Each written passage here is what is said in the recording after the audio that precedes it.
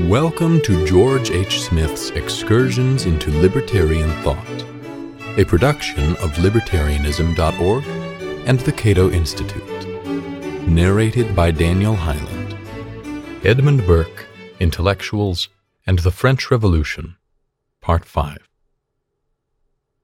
At the conclusion of last week's essay, I quoted the following remarks by Edmund Burke. Of all the loose terms in the world, liberty is the most indefinite. It is not solitary, unconnected, individual, selfish liberty, as if every man was to regulate the whole of his conduct by his own will. The liberty I mean is social freedom. It is that state of things in which liberty is secured by equality of restraint, a constitution of things in which the liberty of no one man, and no body of men, and no number of men, can find means to trespass on the liberty of any person, or any description of persons in the society. This kind of liberty is, indeed, but another name for justice, ascertained by wise laws and secured by well-constructed institutions. Whenever a separation is made between liberty and justice, neither is, in my opinion, safe. How did Burke reconcile his defense of equal liberty with his intense opposition to abstract rights, and his equally intense defense of the legal privileges enjoyed by the French nobility, a state church, and so forth? No reconciliation was actually necessary, because Burke was referring not to the freedoms associated with natural rights, but to freedoms that are defined and sanctioned by conventional rights, grounded in prescription. Any rights that have been embedded in a legal system for a long period of time enjoy the only kind of justification that is possible in civil society. As Burke said in one of his parliamentary speeches, 1782, prescription is the most solid of all titles, not only to property, but, which is to secure that property, to government. According to Burke, the prescriptive rights found in legal conventions and precedents constitute the moral fiber of a civilized society. So the freedom of privileged minorities to exercise their conventional rights is as essential to social order and justice as any other kind of freedom. This is what Burke meant by equal liberty. Thus, when the French National Assembly abolished feudal privileges in the name of equality, it paved the way to anarchy, a legally chaotic situation in which no rights were secure. Burke expressed an abhorrence of abstract rights throughout his career, and we are now in a better position to understand what he meant. Abstract rights are contrasted with the concrete rights embedded in a particular legal order. Concrete conventional rights are the foundation of social and political institutions. So when revolutionaries abolish entire classes of those rights, they upend the pillars of society, after which they attempt to rebuild society from the ground up, with nothing more than vague theories to guide them. Although reforms are sometimes necessary and desirable, reformers should be guided by wisdom gleaned from experience, as manifested in traditional institutions and legal precedents, not by abstract, ethereal dogma about the rights of man, or what Burke ridiculed as political metaphysics. Following Aristotle, Burke insisted that politics is a practical art, not a theoretic science. It should come as no surprise to learn that Burke virtually worshipped English common law. His position may profitably be contrasted with that of Thomas Jefferson, who disliked English common law, partly because it criminalized blasphemy and other religious sins. Jefferson opposed the incorporation of common law into the American legal system, and he condemned Blackstone's defense of common law as dangerous to individual rights and freedom. Legal rights, Jefferson believed, should be based on reason, not on precedents. This controversy deserves more attention from libertarians than it has hitherto received. Too often, libertarians, following Hayek and similar thinkers, heap uncritical praise on the common law tradition. Although Burke did not jettison natural rights along with abstract rights, he gutted natural rights of any role in politics. When natural rights are used to trump or nullify conventional rights, the very foundation of society is jeopardized. As Burke wrote in Reflections on the Revolution in France, "If civil society be the offspring of convention, that convention must be its law. That convention must limit and modify all the descriptions of constitution which are formed under it. Every sort of legislative, judicial, or executory power are its creatures. They can have no being in any other state of things. And how can any man claim, under the conventions of civil society, rights which do not so much as suppose its existence? Rights which are absolutely repugnant to it? One of the first motives to civil society, and which becomes one of its fundamental rules, is that no man should be judge in his own cause.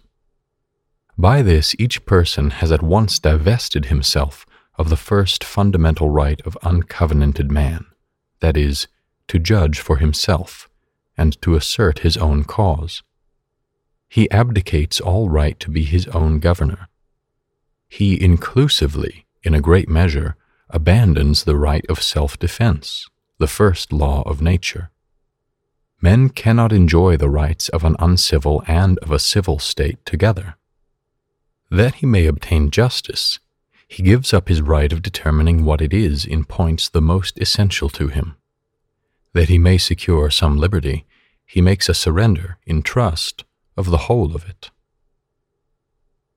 Although this passage is not entirely clear, at least not to me, Burke's argument seems to be as follows.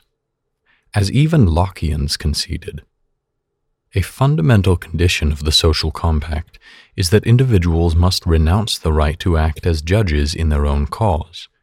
They must defer to a supreme authority, i.e., government, instead.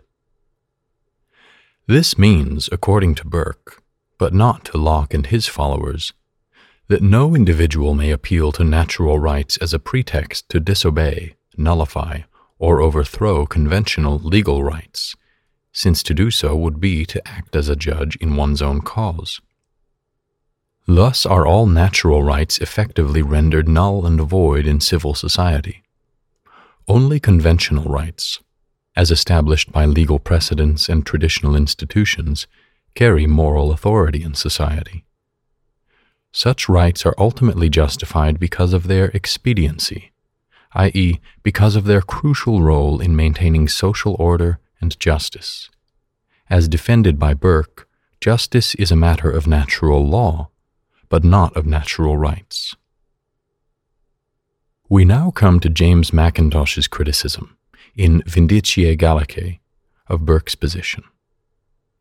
His brief treatment is one of the best contemporary explanations of natural rights theory as it was commonly understood by 18th century libertarians. In a previous essay, I summarized this approach by distinguishing between the goal of natural rights, which is to further the general interest, to use Mackintosh's term, which he contrasted with particular interests, and natural rights themselves, which serve as indispensable standards of political judgment. In other words, natural rights are the necessary means that must be followed if governments are to protect the legitimate interests of every person in society. Quoting Mackintosh, "Justice is expediency, but it is expediency, speaking by general maxims, into which reason has concentrated the experience of mankind. Every general principle of justice is demonstrably expedient, and it is this utility alone that confers on it a moral obligation. But it would be fatal to the existence of morality if the utility of every particular act were to be the subject of deliberation in the mind of every moral agent. A general moral maxim is to be obeyed, even if the inutility is evident, because the precedent of deviating more than balances any utility that may exist in the particular deviation. Political first principles are of this description. They are only moral principles adapted to the civil union of men. When I assert that a man has a right to life, liberty, etc., I only mean to enunciate a moral axiom founded on general interest, which prohibits any attack on these possessions. In this primary and radical sense, all rights, natural as well as civil, arise from expediency. But the moment the moral edifice is reared, its basis is hid from the eye forever. The moment these maxims, which are founded on a utility that is paramount and perpetual, are embodied and consecrated, they cease to yield to partial and subordinate expediency. It then becomes the perfection of virtue to consider not whether an action be useful, but whether it be right.